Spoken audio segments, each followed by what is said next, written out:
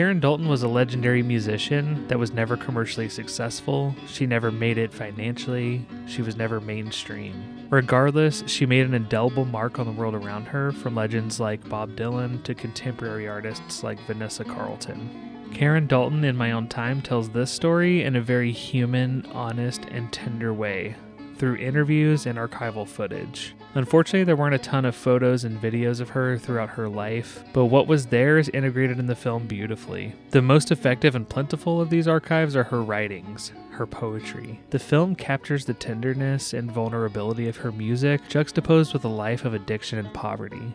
It captures her contradictory self-confidence in her singing and playing, but her fear of writing her own music. I absolutely loved this film, and I would recommend it to anyone, especially for fans of mid-century blues and folk. All right, Patrick, so what did you think about Karen Dalton in My Own Time? Well, aside from being overall, I felt like a pretty sad story of an artist that I really like, that I didn't know much about. I thought it was a pretty beautiful movie. It was a successful documentary. But yeah, what a sad story.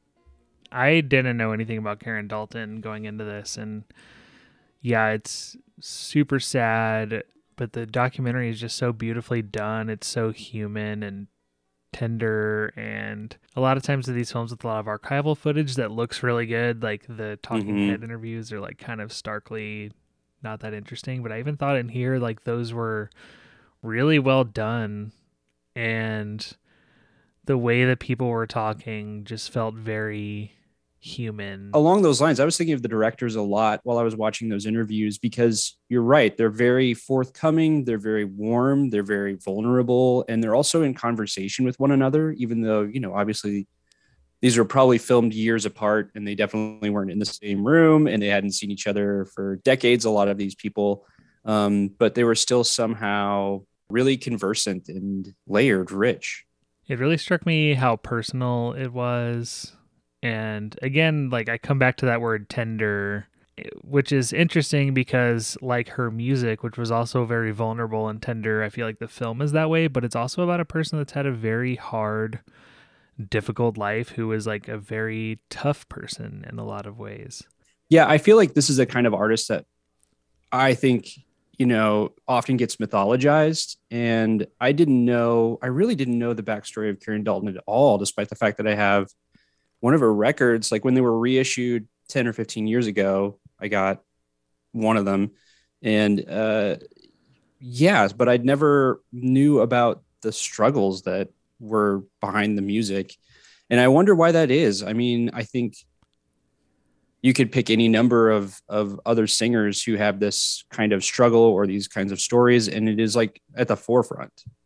Almost bigger than the music. Karen Dalton, I just wanted to let people know that you really were here. Yeah, well, I'll be here for a while. Crave, black or brown, the man I'm craving won't never turn me down. With Karen Dalton, there's this demand made upon the listener. Whether you like it or not, you have to enter her world. It's a despairing world. It's a dark world.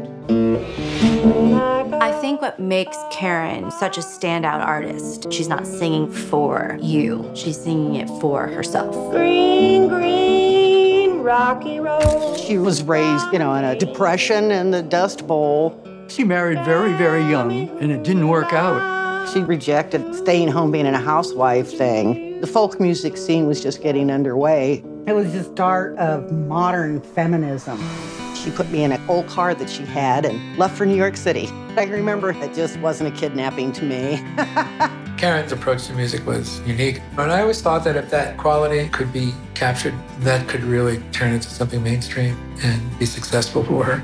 Bob Dylan, he thought that she had root music, the female Woody Guthrie. Yesterday. She hit the scene harder than Dylan.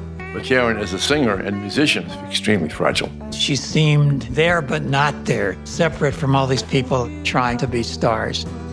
She was to open for Santana. That tour was the beginning of the end. She wasn't a showbiz kind of gal. Karen Dalton, In My Own Time, is available on Film Streams at Home. For KIOS, I'm Joshua LeBior.